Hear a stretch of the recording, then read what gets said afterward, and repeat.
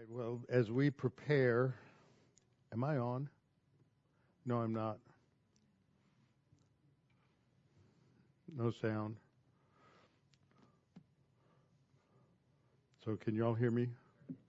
Is that it? It's on? Okay. Somebody left a little cartoon up here for me, Pearls Before Swine. And so you have this little mouse and whatever this other critter is. And the little mouse says, I've started reading the Bible a little bit every day. And the other one said, do you read it in any certain order? And the mouse says, yeah, I seek out the parts that let me judge others and avoid anything that makes me feel bad. Is there any other way to read the Bible? Probably how most people read the Bible. Okay. How shall a young man cleanse his way? By taking heed thereto according to thy word. Thy word have I hid in my heart, that I might not sin against thee. Thy word is a lamp unto my feet and a light unto my path. Jesus prayed to the Father, sanctify them by means of truth. Thy word is truth. For the grass withers and the flower fades, but the word of our God shall stand forever. So before we get started, we need to have a few moments of silent prayer so that we can confess any known sin in silent prayer to the Lord to make sure we're in right relationship with Him. And then I will open in prayer. Let's pray.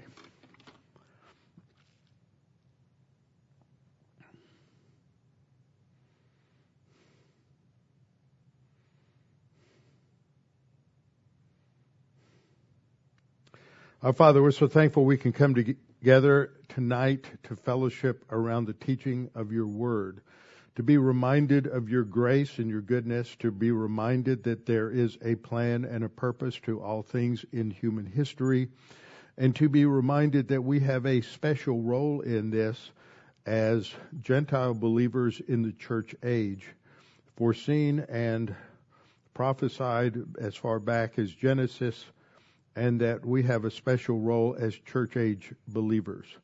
Father, we are thankful for what is revealed about the Abrahamic covenant, and in light of what is going on in the Middle East now, we are thankful we have this information that we can have a correct perspective according to reality and understanding what the real issues are that are taking place in the Middle East.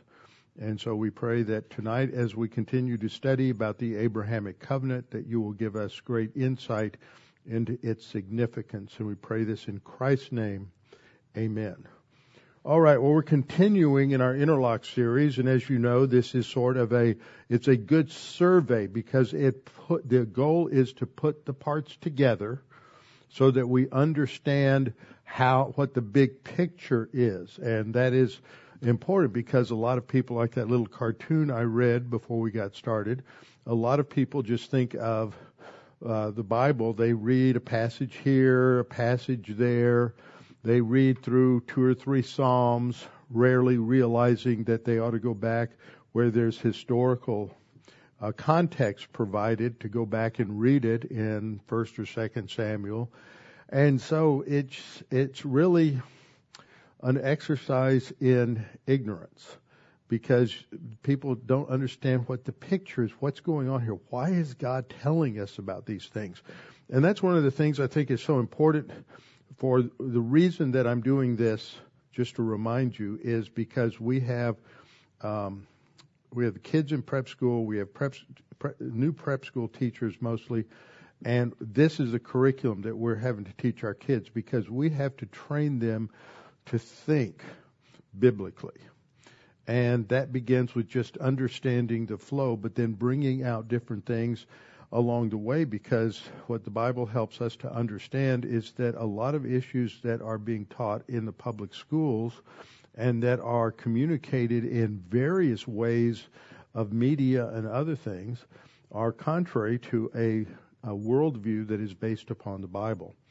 And a fundamental reality is the Abrahamic covenant and God's plan for the Jewish people.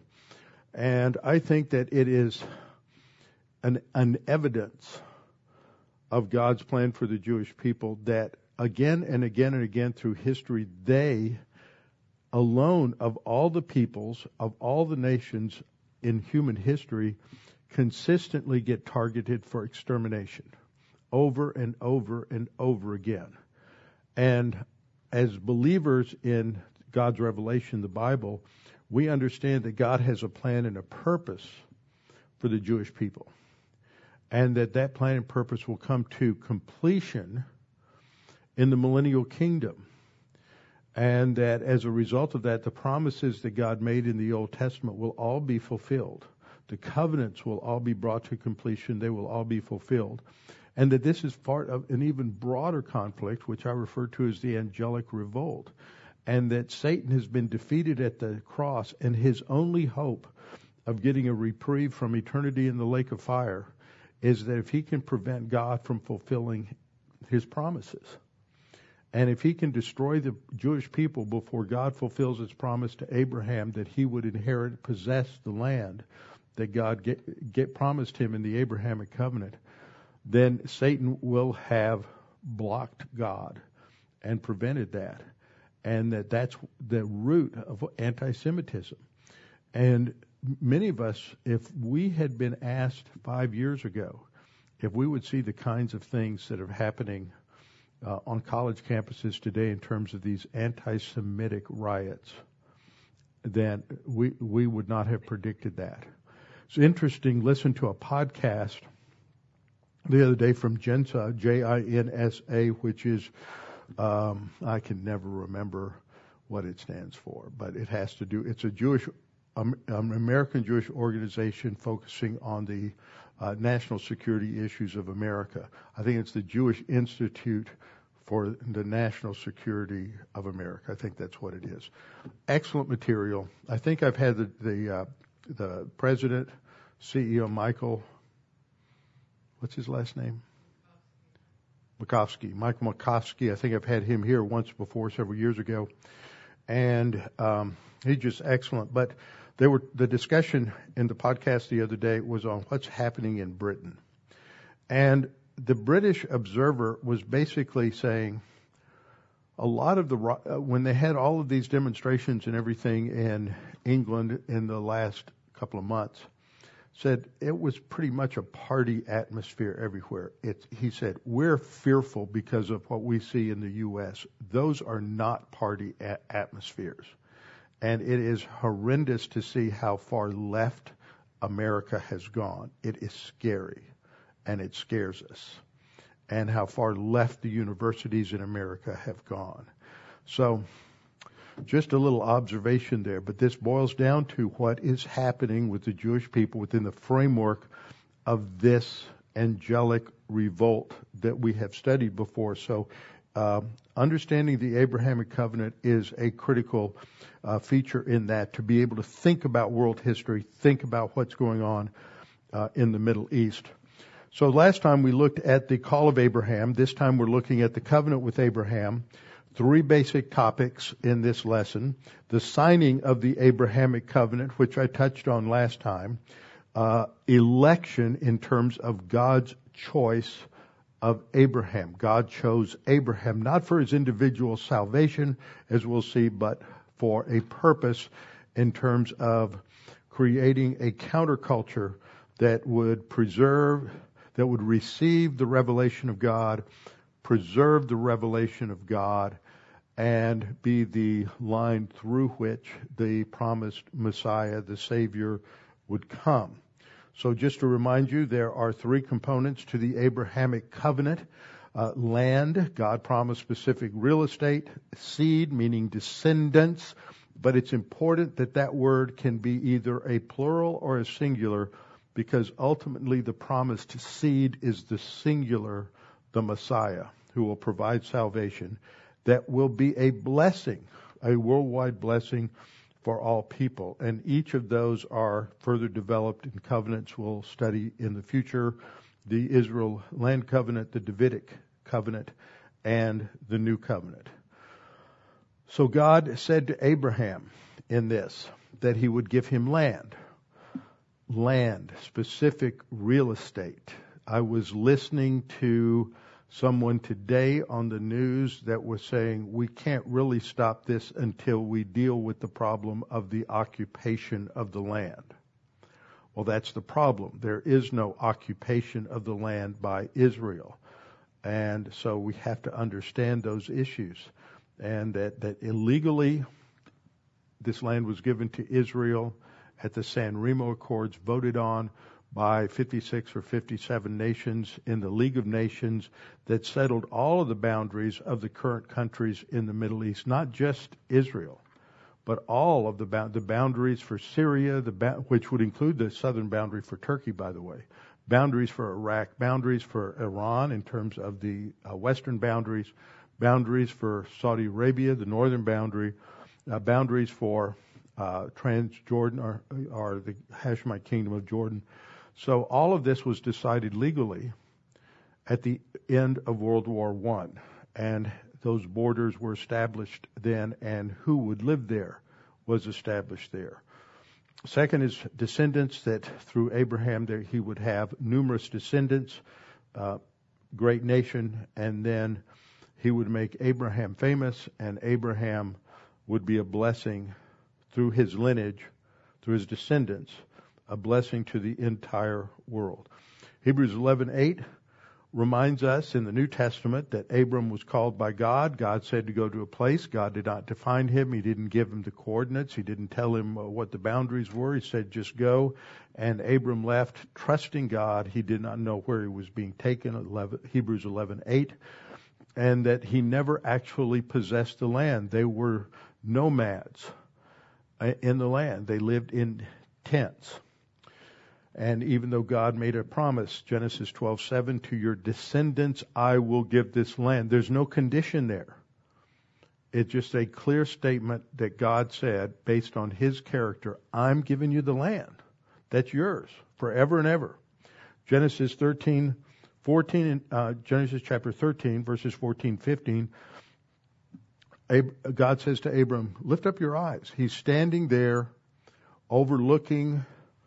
He's in Samaria, and he's overlooking the plain of the Jordan and all around. And God says, look, everywhere you look, north, south, east, west, everywhere, all the land that you see, I'm giving it to you. So that's the covenant. So we looked last time in terms of the call of Abraham, God calling him to go to a place that God would give him. And tonight we're looking at the covenant, this contract, one-sided contract. So this is like the covenant with Noah. The covenant with Noah is called a unilateral contract, one-sided. You know, for younger kids, one-sided. One person promises to give something to someone else without any conditions. And so there are only two parties to or three parties actually, to the Noahic covenant. God made the covenant with mankind, the descendants, Noah and all of his descendants, which includes all of us, all Gentiles, all people on the earth today, and the animals. The promises, basically, no future global flood. God would never destroy the earth by water again. God alone signed it, and he put his signature in the air, in the rainbow. That is his signature. Noah did nothing. God said, this is what I'm going to do, and here's the sign of my promise. So it is an unconditional. Actually, every covenant that God made in the Old Testament is unconditional. The difference with the Mosaic covenant is it was temporary. Because there are sort of conditions even in the Abrahamic covenant. I'm giving you the title deed. You're going to have the title deed forever and ever. But you can't live there unless you're obedient. If you're disobedient, I'm going to kick you out. But it's still yours. So unconditional. Pastors have these discussions all the time. What's a good word? Hebrews 8, temporary versus permanent. The Mosaic covenant was never intended to be permanent. It is replaced by the new covenant. So the Abrahamic covenant, land, Davidic, and new covenants are eternal covenants.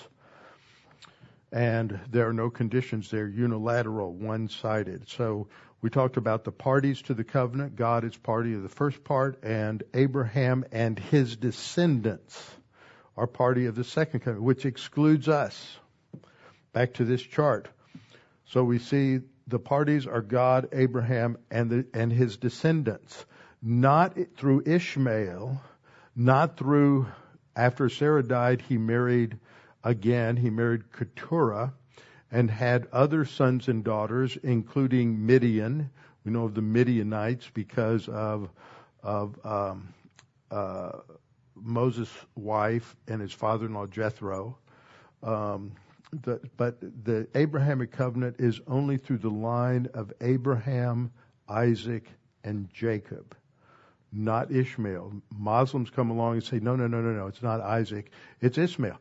So if their God says it's Isaac and Ishmael, and the Jewish God says it's if their God says it's Abraham and Ishmael, and the Jewish God, Yahweh, says it's Abraham and Isaac, and the Muslim God is anti-Jewish, and the Jewish God is pro-Jewish, are they the same God? Simple question. Absolutely not. So people come along and say, well, we all worship the same God. No, we don't. The signatories, both covenants, God alone, and both are unconditional or unilateral. So the parties to the Abrahamic covenant, it's an everlasting covenant. Genesis 17:7, God is speaking. And I want to go through and highlight how many times God refers to the Abrahamic covenant as my covenant. Notice that. He doesn't ever say it's our covenant.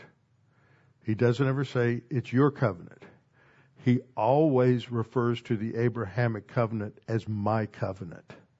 I will establish my covenant between me and you and your descendants after you in their generations for an everlasting covenant to be God to you and your descendants after you. The legal terms of the Abrahamic covenant, we have the land, specific borders are given. I just related these verses in Genesis 13, verses 14 and 15. The specific borders are laid out in chapter 15, verses 18 to 21. From the river of Egypt, there's debate about whether that's the Nile or this wadi. A wadi is an intermittent stream that is on the sort of north-central Sinai Peninsula, flows from south to north. I think the majority would tilt there that the Sinai was not part of the Promised Land, but you will find a great deal of debate on that. But it goes from there to the Euphrates. That picks up a lot of Syria and all of the Hashemite kingdom of Jordan and some of Arabia. All is part of the land that God is giving to Israel. They have a title deed, an eternal title deed to that. They've never fully occupied the land that God promised. These specific borders are given for an everlasting possession. It's called all the land of Canaan. Actually, it's more than that. So again, I'm going to skip that. Here's a map. See, down here would be the edge of the Nile in the delta. So some people will take it here. Right here you have the brook of Egypt, river of the Wadi El Arish. So that doesn't go all the way down. Goes down to Kadesh Barnea. The green shaded area is the area that is allotted to Israel during the time of Joshua. The area to the north that's shaded up here would be an approximation of what would have once been Canaan. And there's all of this territory pretty much is taken over by Solomon and King David and Solomon, but not all that is shaded. And some people will take it from here all the way east, all the way to the Euphrates, taking in all of Jordan. Genesis 22:17 talks about the descendants, and it is, as I pointed out last time, you should note this in your Bible, that the It's his enemies because it's a singular pronoun, third person singular on that line. Descendants is plural because stars are plural up in the first part. And then it says your descendant, this is a messianic prophecy, your descendant shall possess the gate of his enemies. Worldwide blessing, Genesis 22:18, in your seed. Now, some of these translations are using the word descendant instead of the word seed. The use of the word seed seems archaic to a lot of people. But what's important about translating it as seed is seed in English is a noun that can either be plural or singular. The word seed in Hebrew can be either singular or plural, and it picks up on the translation of Genesis 3:15, the seed of the woman, because what is being tracked through all the genealogies, the descent from Eve all the way through to Jesus. That's why the genealogies are there. They're not written so God can bore you during your devotions when you have to read 1 Chronicles chapter 1 through 7. I always tell people, just skip it. If you're going to study, there's some great stuff to look at there. But if you're just reading, don't go through the genealogies. You don't recognize any of the names. You're just going through an exercise in boredom. So just kind of scan past it, maybe highlight a name or two that you might recognize. So in your seed, all the nations of the earth shall be blessed. That's got to refer to the Messiah. Through him, the world will be blessed. Romans 3:2. And notice that. It's the world that will be blessed, not just Jews, not just the descendants of Abraham, Isaac, and Jacob, but all of the world. Romans 3:2. The Jews are given and committed the oracles of God. Revelation of God will be committed to the Jews. They'll receive the revelation, write it down, and preserve it. Isaiah 43:10 through 12 talks about what God is doing through them, that they are his witnesses. And my servant, whom I have chosen there, my servant refers to Israel. Other places it refers to the Messiah. So you have the worldwide blessing that they're going to preserve God's word, God's revelation for all times. So you have at Tower of Babel, the pagan culture reaches another zenith, and they are going to build this tower to counter God's plan. God is going to separate them into tribal groups and nations by changing their languages. And to counter them, God is going to call Abraham to separate from the evil culture. This is God's counterculture that Israel was supposed to be, to stand as a light to whom?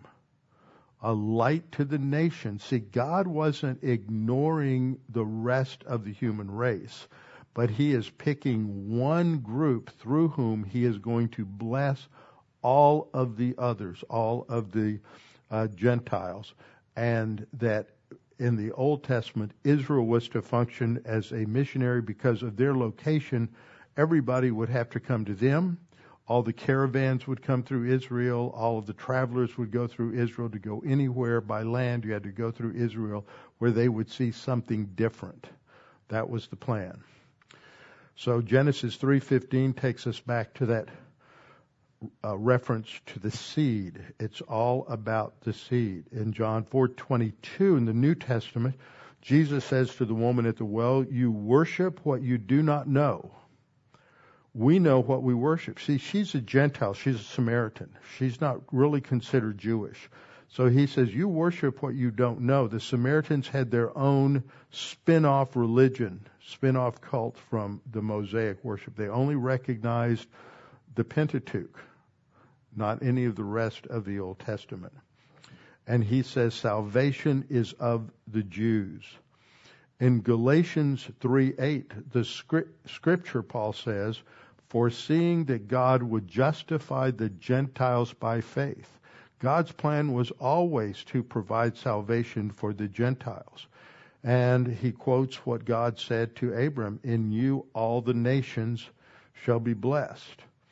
Romans 15:8 and 8 through 11. In verse 9 it says, that the Gentiles might glorify God.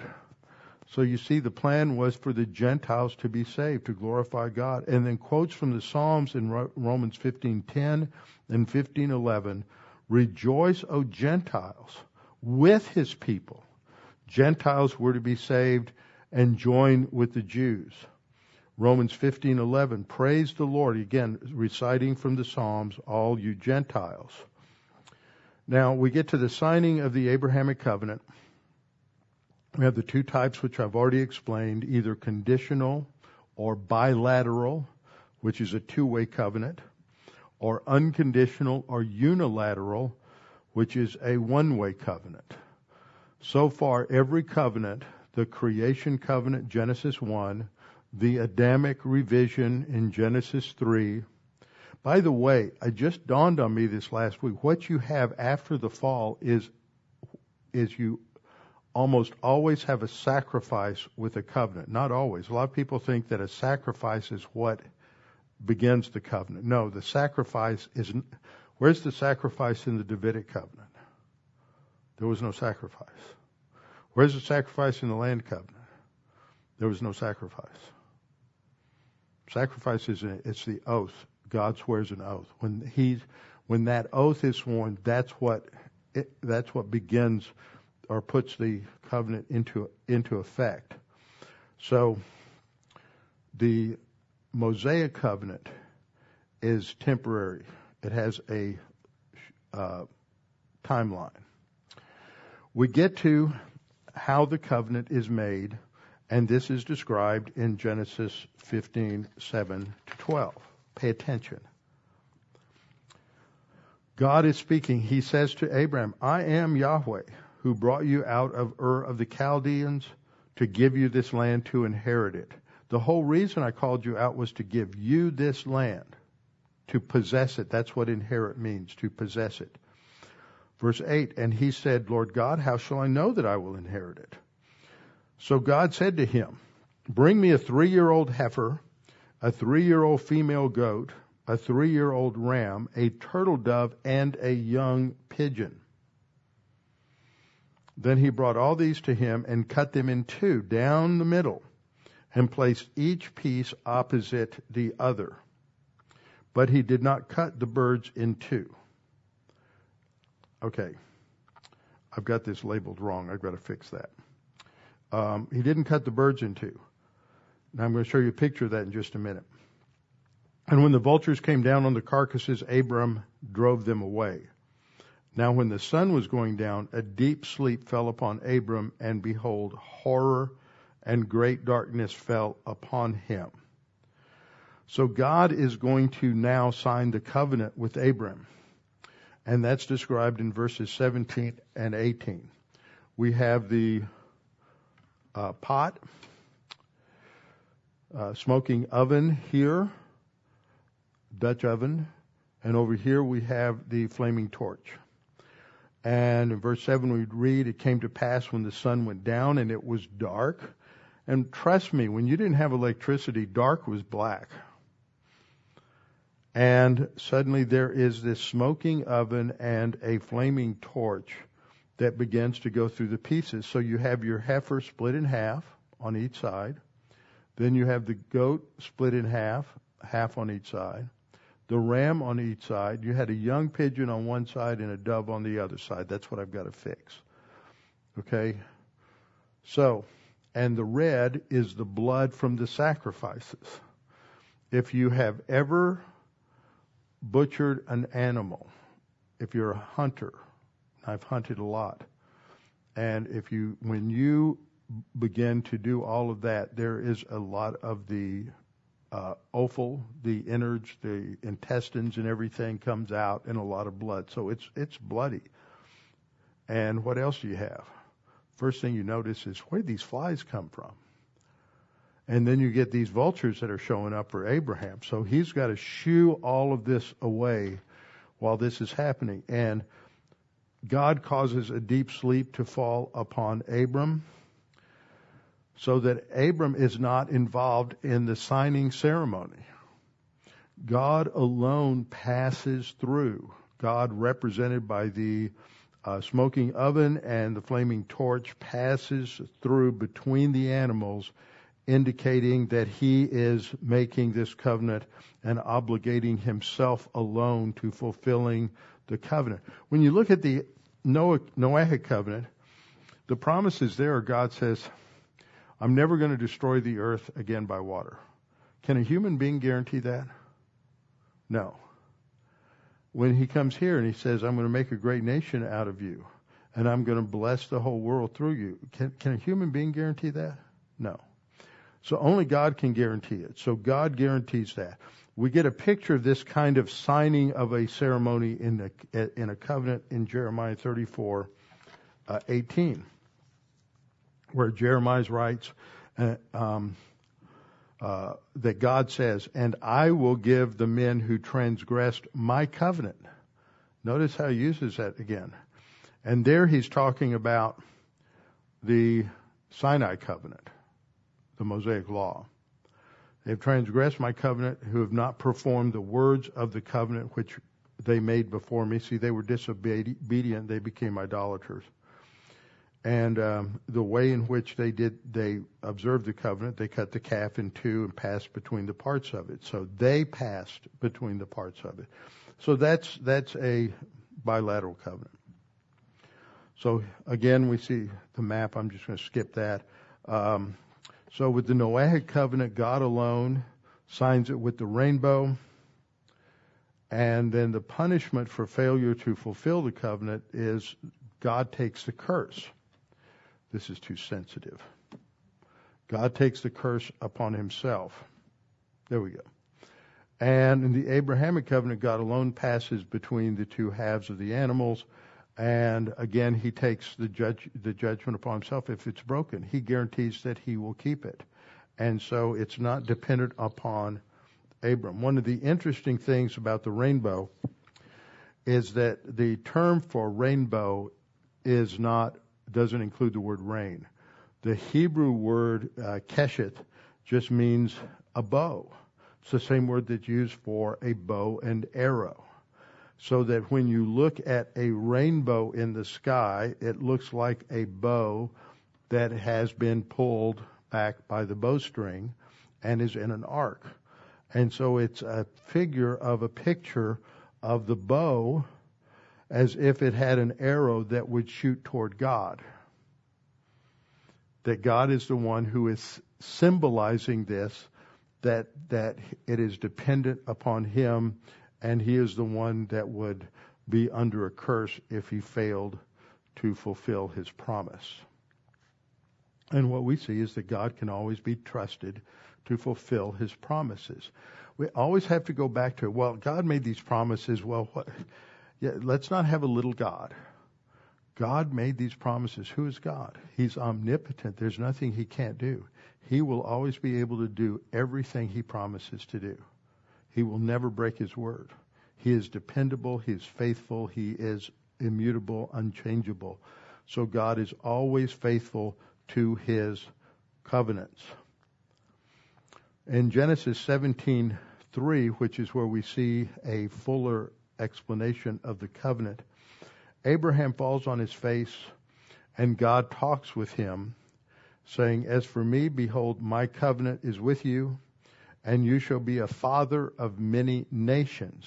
See, he's going to give him a new name, Abraham, which means father of many nations. The Hebrew word Ab, like Abba, is a diminutive. Av is like dad. Abba is like daddy. It's a intimate form. So Av is father or dad, and then Raham refers to many nations. So his name goes from Avram, which means exalted father, to father of many nations. Sarai originally is princess, and then Sarah means the mother of many. So God says your name will no longer be Avram, but your name will be Abraham, for I have made you a father of many nations. Now, the sign of the covenant, and I'm not going to read the whole passage, that takes time, but the focus is on the sign of the covenant is that every male descendant of Abraham that is a participant in the covenant is to be circumcised. And so in 17:10, we read God saying, "This is my covenant which you shall keep between me and you and your descendants, your seed after you. Every male child among you shall be circumcised, and you shall be circumcised in the flesh of your foreskins, and it shall be a sign of the covenant between you and me." Now, the picture here is the problem that we have is our flesh. It's the sin nature. And so the spiritual significance of circumcision is that only God can deal with the real problem, which is our sinfulness. And we can't do it on our own. And God is the one eventually who will remove sinfulness completely from us. But that is why when you get into the scriptures, it talks about a spiritual circumcision, which is the reality behind the physical circumcision. Just as in baptism, you have a physical ritual, but it pictures the spiritual reality of our union with Christ. And so this gives the scripture. I want you to remember this, that circumcision is not the sign of the Mosaic covenant. It's the sign of the Abrahamic covenant. But circumcision is also part of the Mosaic covenant, and that was what happened with the Judaizers, the legalists that Paul's dealing with in Galatians, is that they were saying that the Gentiles had to be circumcised in order to benefit from the covenant. That was part of salvation. So it was faith plus circumcision. And but that was misusing the sign of the Abrahamic covenant. Romans 5:12. Therefore, just as through one man sin entered the world, and death through sin, thus death spread to all men.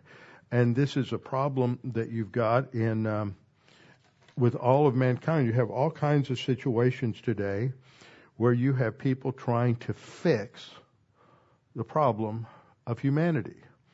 We have all kinds of attempts. We have discussions about global warming and climate change. We have to fix it. We have discussion about economic disaster. We have to fix it. We have inequity of the distribution of benefits. And so we have to fix this so that everybody can have the same thing. And all of this is the problem of sin. Man cannot legislate a fix for sin. There is no form of government which will change the wicked depravity of the human heart. So God is teaching something through circumcision that is a spiritual lesson that only when God solves the problem of the removal of the flesh, that is the sin nature, will we be able to have a perfect environment. So we see that Noah and his family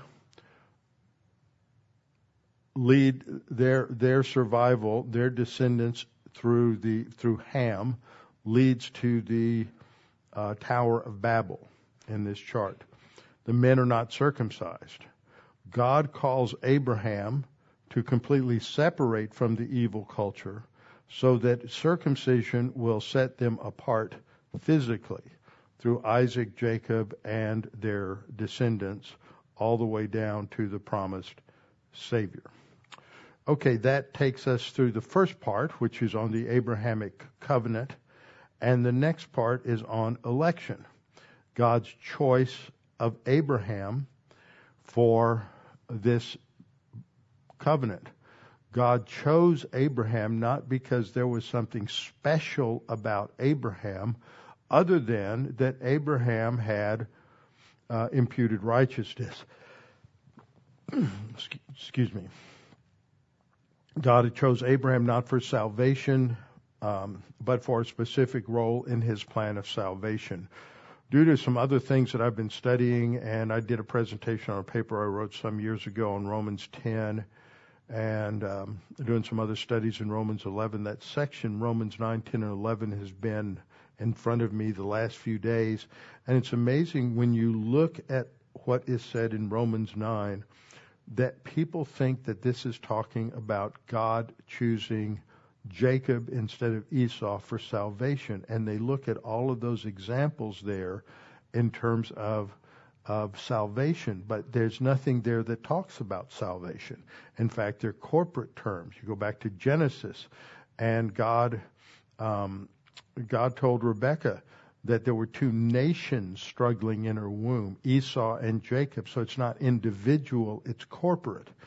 So this is important to understand this. This is the problem with the determinism that developed out of Augustine's theology in the 4th century, 5th century, and further developed by reformers, Martin Luther, John Calvin, others.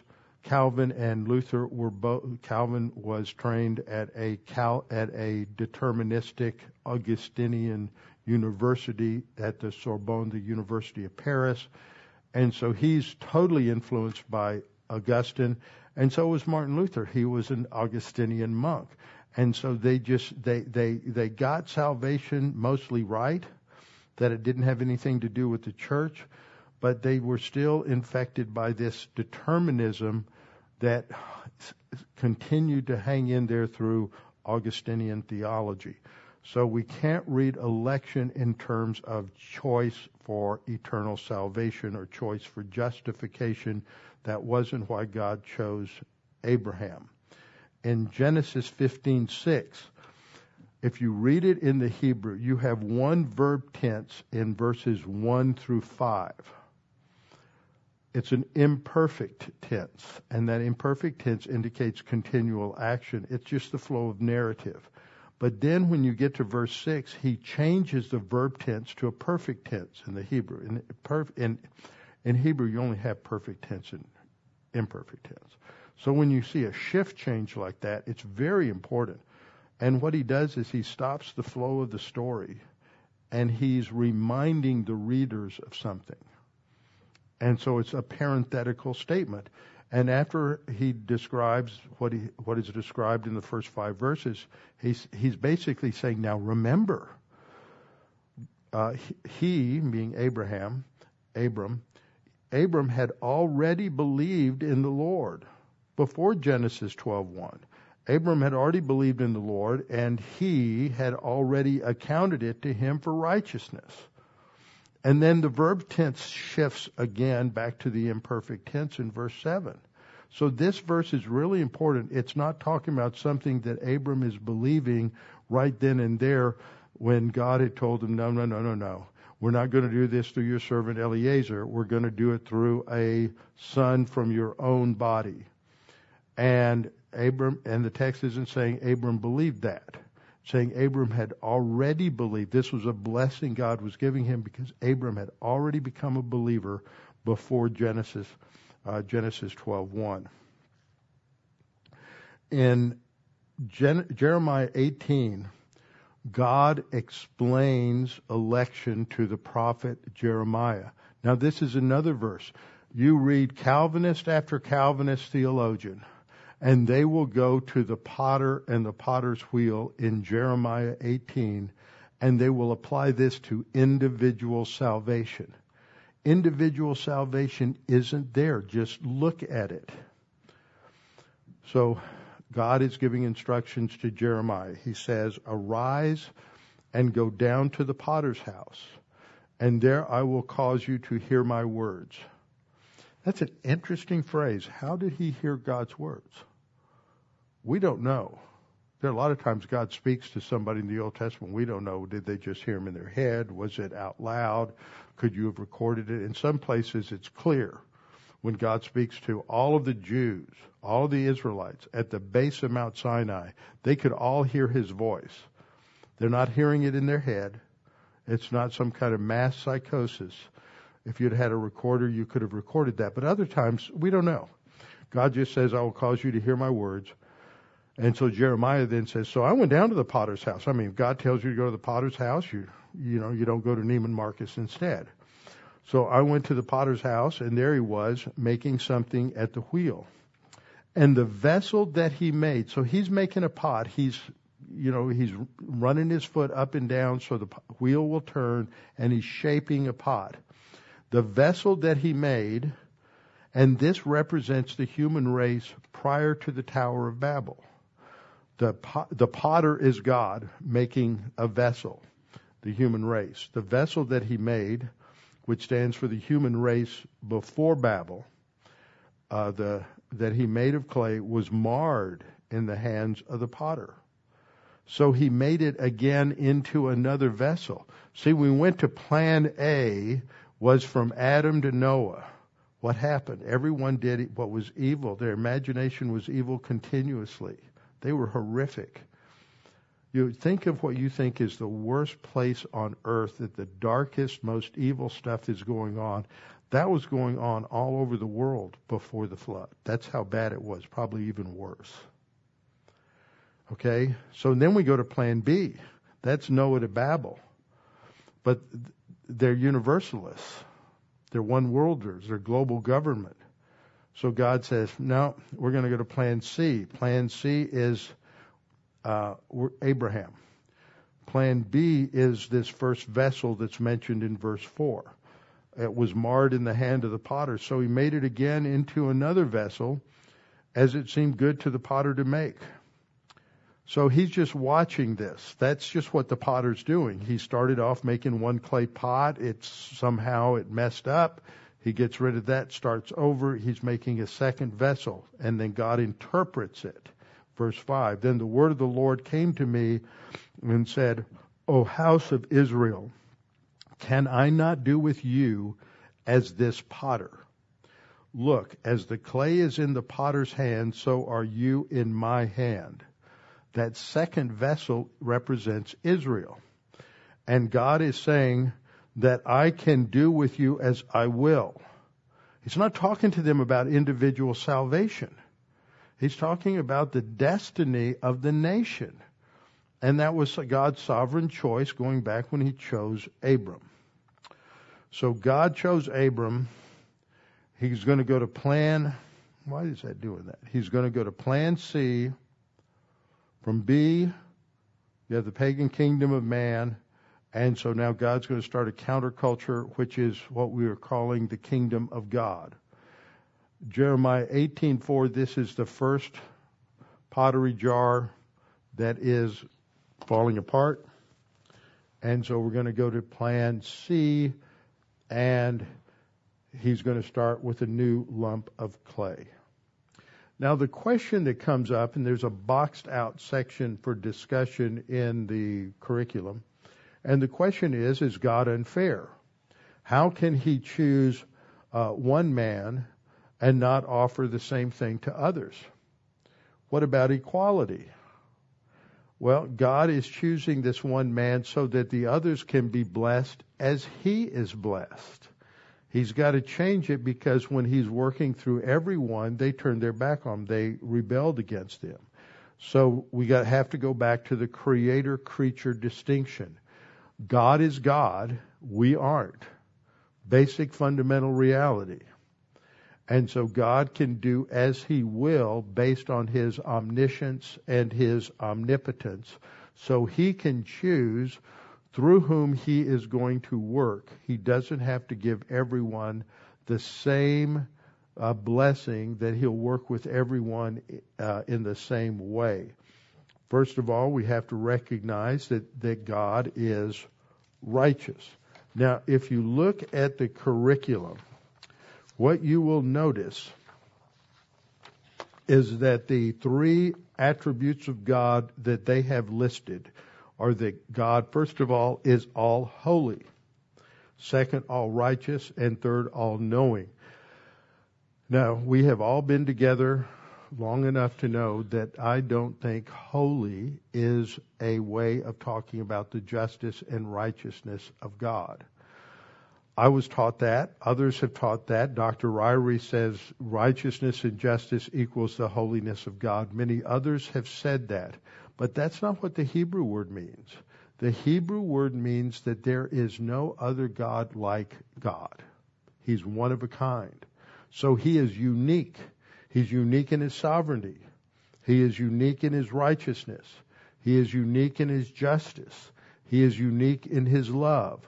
Holy is not a synonym for righteous and just. It includes that, but holy really applies to every attribute of God. So I've changed this to all righteous, all just, and all knowing. God is righteous. That is the standard of his character. He is just. He will always apply his perfect standards to every decision he makes in relation to his creatures. And he is omniscient. He knows all of the facts. And so therefore he is always going to make the correct decision, and he will be just. Abram says, shall not the judge of all the earth do right? Yes, he will always do right because he is righteous and because he knows all of the facts.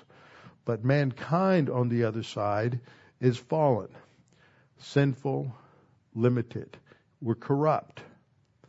And so because of that, we are self-centered instead of God-centered. So first of all, we see that God is the creator. So he is sovereign. He can do as he will. Second, God is righteous, just, and all-knowing. Third, God is loving. In the New Testament, we're told in 1 John 4:8 and in 4:16, the just blanket statement, God is love. And so God is perfect love.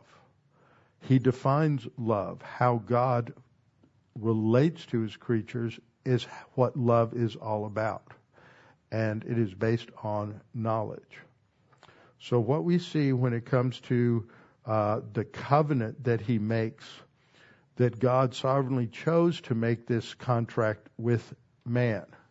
He makes it with Noah for all mankind, and again with Abraham. Now what's interesting is in Deuteronomy he says, I didn't choose you because you were so great, because you are rebellious, stubborn, stiff-necked people. In other words, God looks at them and he says, I didn't choose you because I saw something good in you. In fact, just the opposite. I saw that you were just the most contentious problem child that anybody could imagine. But I'm going to make you a trophy of grace. So he took what he perceived would be the worst case scenario, and he's going to demonstrate his grace through them. Second, Yahweh sovereignly chose Abraham out of everyone alive at that time. So there were other believers. It's not that Abraham was the only one, because Melchizedek, who is the king of Salem, which is Jerusalem, is a priest of the Most High God. And so he is a believer. There were many other believers. Job lived probably a little bit after Abraham, but at that same time of the patriarchs. Job was alive in the land of Uz, which is probably in Arabia somewhere. But you had many other believers, but God says, for the most part, all these Gentiles have rebelled against me. I've got to work through one group, and through them I will bless the whole world. So Melchizedek is a priest of God Most High, El Elyon, and Abraham, who's not royalty, he's just a nomad shepherd. His ancestors worshipped other gods, and God calls him out, and he's going to work through him. So the call of Abraham was a means to an end. It was for the sake of all mankind. So that brings us to this chart in the group. On the left, you have the promise, the three parts to the Abrahamic covenant: land, seed, and worldwide blessing. The middle column describes what God has promised to Abraham and his descendants. They'll possess an eternal title to the land, a piece of physical real estate described in the scriptures in the Middle East. In regard to descendants, they will be numerous. They will survive throughout history. Nothing's going to wipe out Israel. You're not going to wipe out the Jewish people right now. It's going to come close by the end of the tribulation, but we're not even close to the tribulation yet, though that's a relative term. So it is through his family that the promised Savior will come. And through him there will be a worldwide blessing. We already see a lot of it. I mean, just think of all of the inventions that Jewish people come up with through the centuries. It's fun. Every now and then I need to save one of these, but there's an email that goes around, and it lists all of the various international awards that are given to Jews. And it's usually something humorous in there, because you'll have these anti-Semites who say, well, I'm not going to have anything to do with the Jewish people. Okay, well, you can't take this vaccine, you can't take this vaccine, you can't, if you've got a sexually transmitted disease, you can't get treatment for that. You can't do this, you can't do that, you can't eat this, you can't eat that, because all of this was developed by Jewish people. You can't have a cell phone, you can't have an answering device on your cell phone, because that was all invented by the tech people in Israel. So you can't have anything. You probably can't even have half the convenience devices you take for granted every day. Now, they were invented by Jewish people. For all mankind, there's the earth. There's the entirety of the earth and the location of the New Jerusalem in Jerusalem. In the future, all believers in Christ from every nation will be adopted into Abram's family. We're the spiritual descendants of Abram's family. And so there will be in the millennial kingdom, and then I may need to rework that. The blessings on Abram's family will bless all mankind. That's what will happen. Church believers in Christ are spiritual descendants, but we have a distinct destiny from Jewish believers. Okay, in this chart, you have the kingdom of man bases everything on works. Man saves himself through his own ideas. But in the kingdom of God, it's based on grace. God will save man. This is done through the choice of Abraham and Abraham's descendants. The land, we have this map, which is in the curriculum. Abram goes from Ur to Haran, then from there down to Shechem in the Promised Land, and then he goes down to Egypt. He'll go back. They go down to Egypt with Joseph and Jacob, and then they return. And this is the land that God has promised them. They've never fully taken it. So this is what we see. We have the descendants of Shem will dwell in the tents of Japheth. We're Japhethites. And the last thing we're looking at in this lesson is the kingdom of man versus the kingdom of God. In the kingdom of man, as we've developed this, we see that kingdom of man is based on works, human effort. Man can solve all of man's problems. Man can save himself through his own ideas, through his technology, through all of these things. Man is going to bring in a utopia. And so this was foreshadowed by what they said at the Tower of Babel, that this will make us famous. This will give us a name. But on the opposite side, God said to Abram, I will make your name great, and I will bless you. It's based on grace. God is going to save man, and God is going to bless man. So man's way is simple. Humans think that they can save themselves. They can provide a utopia. They can find meaning and happiness and purpose apart from Yahweh.